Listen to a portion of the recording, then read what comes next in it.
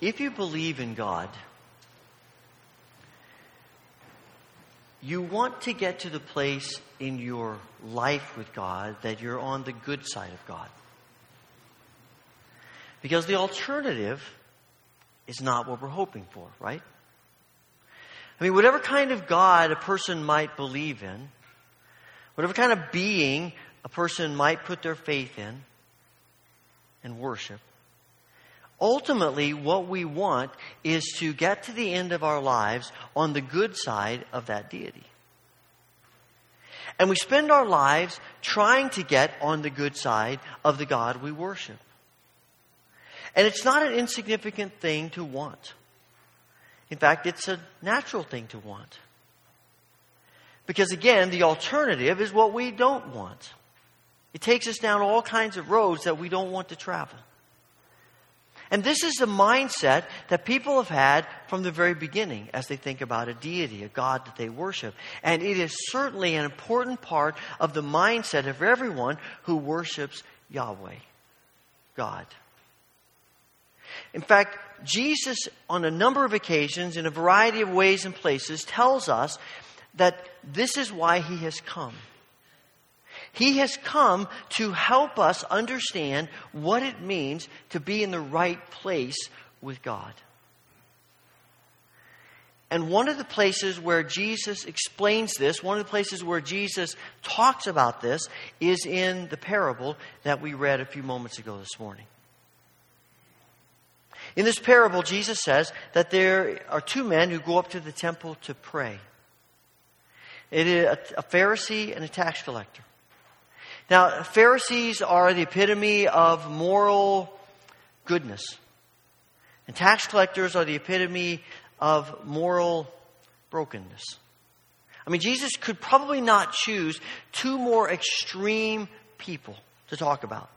On the one hand, you have the Pharisees who spend their lives studying the law, understanding the law, memorizing the law, and obeying the law. Everything that God teaches in the Old Testament and all the ways in which the rabbis through the years have expounded on the laws of the Old Testament. They know it all, they do it all.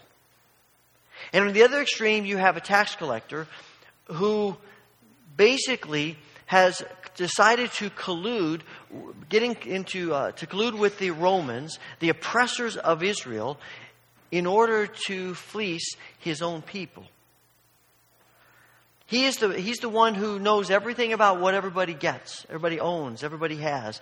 And he says to the Romans, come to him and say, look, you know a lot of things about people. If you help us, we'll help you.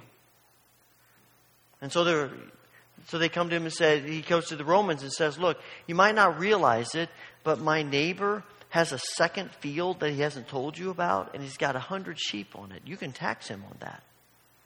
And the neighbor comes to the guy, what are you doing to me? I thought we were friends. He says, well, you know, money's more important to me than friends. And he is a means of helping the Romans take advantage of the Jews. You can understand why the tax collectors are not exactly loved.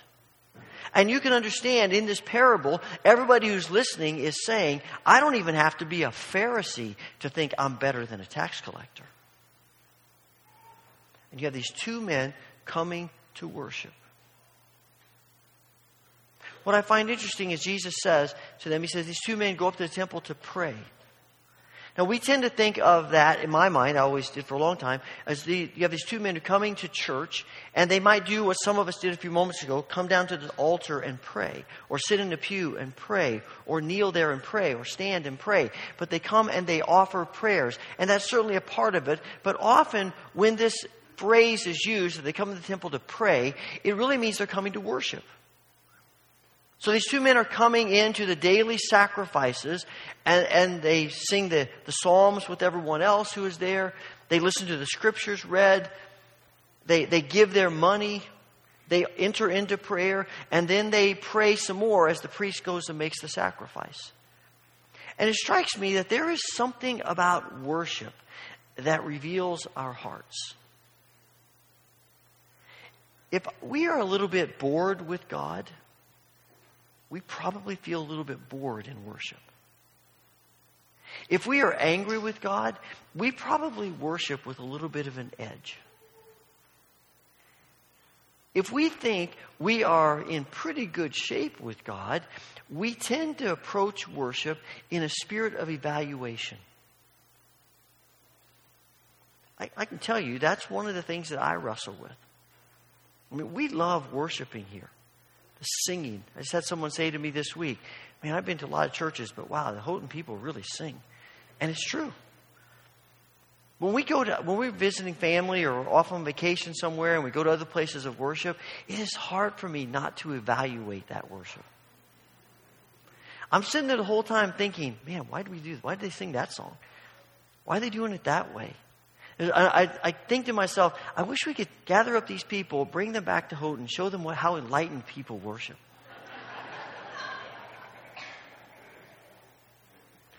And invariably in those moments, God will tap me on the shoulder, or better yet, knock me upside the head and say, what are you doing? Because when we come to worship in a spirit of openness to God, in some ways, it's a little bit irrelevant what happens in worship, because however good or bad it may be, we still worship. And God speaks into our hearts. And we leave different than we came, because we came with a spirit of openness to God. I wonder sometimes if we ought to evaluate ourselves as we leave worship every Sunday and ask, do I feel refreshed or weary? Do I feel irritated or peaceful? Do I feel like I've been made a little more like Jesus, or maybe just the same? And the answer to those questions probably has something to do with our hearts as we entered worship. I know it does for me. And when Jesus talks about these two men coming to worship, and he says in verse 14 that one of them leaves justified and the other one doesn't, it's because of how they entered into worship when they came. One came open to God, the other came closed off to God. And that's why Jesus says in verse 14 that those who exalt themselves will be humbled, and those who humble themselves will be exalted. As I think about that, maybe in modern words, it might be something like this. You're in trouble if you think you're good. And you're good if you admit you're in trouble. There's something about that spirit of needing God as we come to worship, as we live our lives, that puts us in a place of experiencing God in ways that we wouldn't if we're closed off. Now understand, Jesus is not saying to the Pharisee, you're doing the wrong things. He's not saying to the Pharisee, look, your problem is you're too uptight. You're too worried about obedience. If you just Jesus isn't saying to him, look, if the Pharisee could just set himself free and get crazy with his bad self, if he could do that, then he would know what's going on here. The problem is you're not sinning enough. The problem with you as a Pharisee, Jesus is not saying, you're not extorting people enough. You're not apathetic about injustice enough. You're not worried about these sins. That is not what Jesus is saying. And neither is Jesus saying you shouldn't practice the spiritual disciplines. He's not saying that the problem is you fast 3 days a week. The problem is not that you give your tithe to the church. The problem is not that you're reading the scripture too much or you're praying too much. Those are good things. Those are important things. In no way is Jesus saying those things are the problem. We ought to be doing those things. He's not saying obeying the scriptures is the problem. We ought to be obeying the scriptures. That's why they're given to us. The problem is the Pharisee believes that doing those things is what makes him right with God. And since he is doing all of those things and he's able to check off the list, he comes to worship believing that that's all he needs. And the difference is the tax collector knows he's a sinner. The tax collector admits he's a sinner. And he asks for God's mercy. And Jesus says that's why he goes away justified. That's why he goes away with a right relationship with God, and the Pharisee doesn't. Because the Pharisee can't see that he too is a sinner. You see, when our lives are wrapped up in thinking that our relationship with God is about measuring stuff, it's pretty easy to feel good about ourselves. We don't really need God. But the biblical holiness and righteousness is not that we have accomplished so much in our walk with God that we need him less and less. Biblical righteousness and holiness realizes we give thanks to God for any success in our lives, and we need him more. To be holy is to recognize how much we need God.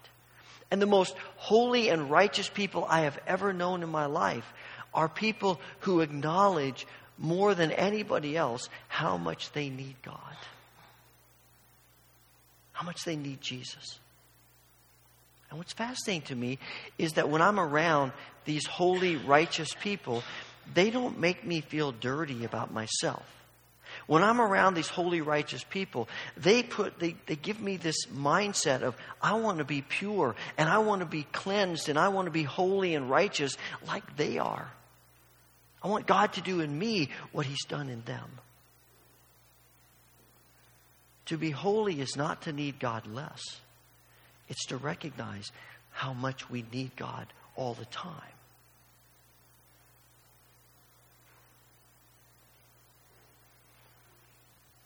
I wonder if one of the questions we ask ourselves is, how do I know the difference?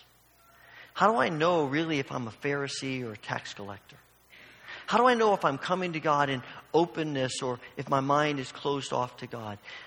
I wonder if one of the ways we know that is how we treat our mindset toward people who tend to have little intrinsic value in our world.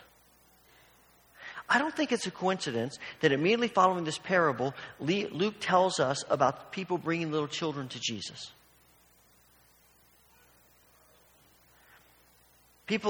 Parents, they come, they bring probably babies to Jesus. And they do that because it's often a common practice that they bring the babies for the rabbis to bless them. They put their hands on them, they bless them much like we do when we dedicate or baptize children. And so these people bringing their babies to Jesus to have him bless them. And the disciples rebuke them and say, Jesus doesn't have time for babies right now. And it may be because they are recognizing from things Jesus has said that he's about to enter Jerusalem and about to enter the last week of his life, and things are getting serious, things are getting tense, and there's just too many important things going on for Jesus to take time for babies. Maybe it's because they think Jesus is worn out and he just needs some rest. I find it ironic that in Mark chapter 1, it tells us that Jesus gets up really early in the morning and goes out to pray all by himself. And he's out there praying, and later the disciples wake up, and as they wake up and move out into the street, the crowd is gathering. They want to see Jesus. And the disciples go looking for Jesus, and when they find him, they rebuke him. Jesus, what are you doing out here? There's a whole mess of people who want to see you. Why are you wasting your time with this stuff? Come on, the crowd is waiting for you. So it's no big deal for them to interrupt Jesus in prayer or to worry about Jesus and what he's doing, because there's a big crowd of people who need him. But it is a big deal for Jesus to be interrupted by babies. And there's something I think Jesus is trying to tell us here about the nature of the kingdom, that one of the ways in which we can determine the condition of our hearts is how we view people in society who seem to have little intrinsic value. I mean, have you ever known of a president to appoint a baby as a cabinet member? Have you ever seen a president appoint a baby as an ambassador to another country? I mean, or elected to Congress? I mean, we love babies, and babies are awesome, and they fill our lives with joy. But the truth of the matter is, they're a lot of work. The minute a baby comes into your home, you don't get more sleep, you get less. You have more work, not less work. You know, before you had a baby, if you say, hey, you want to go somewhere for the weekend? Sure, let's just go. You have a baby and you're like, okay, after we pack for 2 days, then we can maybe think about going. And then you have to second guess yourself, we really want to go through all that. And we love babies and we embrace them and they're a joy. But in terms of how the world operates, babies really don't contribute. They're not a source of income for us. In fact, they cost us a lot. And I think they're representative of people like tax collectors, who we want to be able to say, let's just shove them to the margins. Let's pretend they don't exist. Let's move them, because they're not only, for tax collectors, not just not helping society, they're hurting us. And there are all kinds of people in the world like that. And Jesus says that the reason he tells this parable, it's about people who are confident of their own righteousness and scorn others. They look down on other people. These people, I'm better than them. They're insignificant. And now here we have the disciples acting just like the Pharisee. Jesus doesn't have time for insignificant people. And that's why Jesus says, you're wrong. The kingdom of God belongs to such as these. The kingdom of God belongs to people who the world thinks are insignificant to its intrinsic value and how we measure success. And he even takes it a step further. And he says in verse 17, here's the honest truth. If you don't enter the kingdom like a little child, you won't enter it. Jesus is not saying, now one way to enter the kingdom is to be like a little child. There are lots of other ways, but this is one way. No, he says, unless you enter the kingdom like a little child, you won't enter it. Unless you have this mindset of trust and rest and needing Jesus. I mean, I've been amazed when you think about it in all of nature. From what I can understand, there's no other animal in the world whose infants take so long to get able to live on their own as human beings do.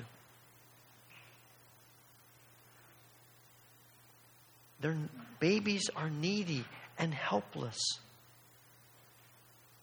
And they rely on adults to take care of them. And they trust adults. And Jesus is saying, that's the kind of perspective I want you to have with me. To acknowledge that you are needy and helpless, and that I am the answer to your need and your brokenness in your life. And unless you come with that mindset, you're going to miss it. Because you're thinking like a Pharisee who believes, if I just measure up, if I do all the right things, then I'll be good with God. And I don't really need God all that much. But the heart of the gospel is we never outgrow our need for God. We never outgrow our need for Jesus. That's the heart of the gospel.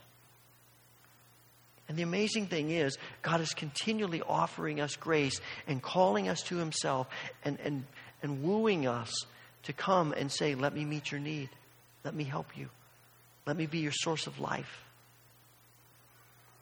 In many ways, babies are a perfect example of how we enter the kingdom. In honesty and openness about our need for Jesus.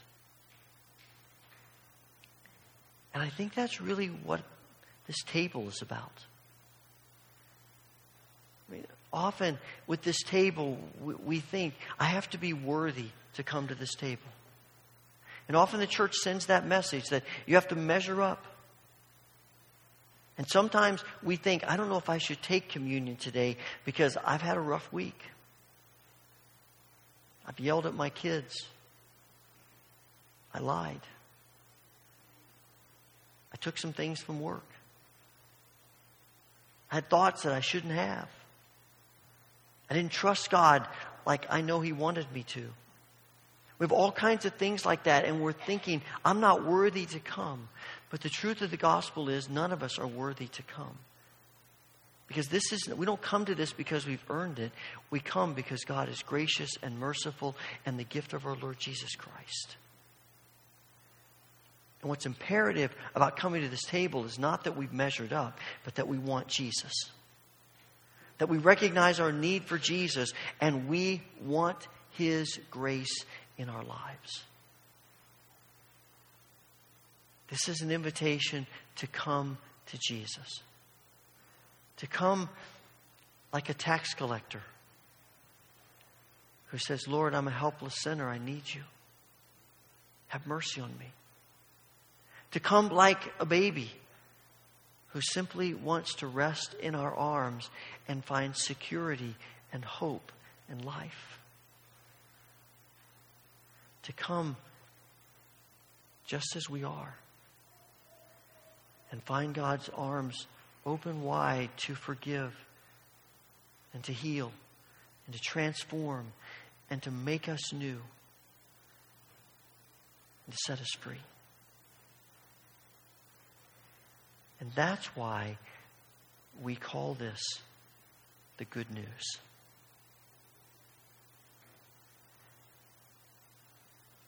It's not about what we earn. It's about trusting what Jesus has done and finding in Him life and hope and transformation and purity and grace to be different. To be who He created us to be.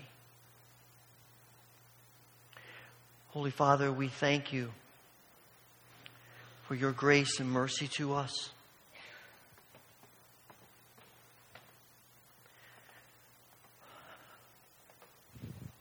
We thank You for Your loving kindness. Thank You for the gift of Your Son, Jesus Christ. As we come to this table this morning, we pray that You will pour out Your blessing upon the bread and the cup. That as we eat and drink, it may be grace and food for our souls.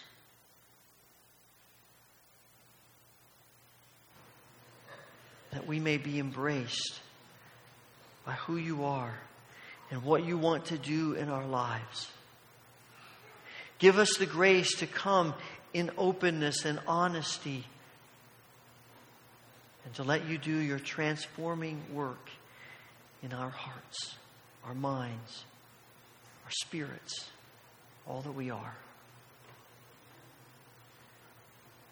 We pray this through Jesus. Amen.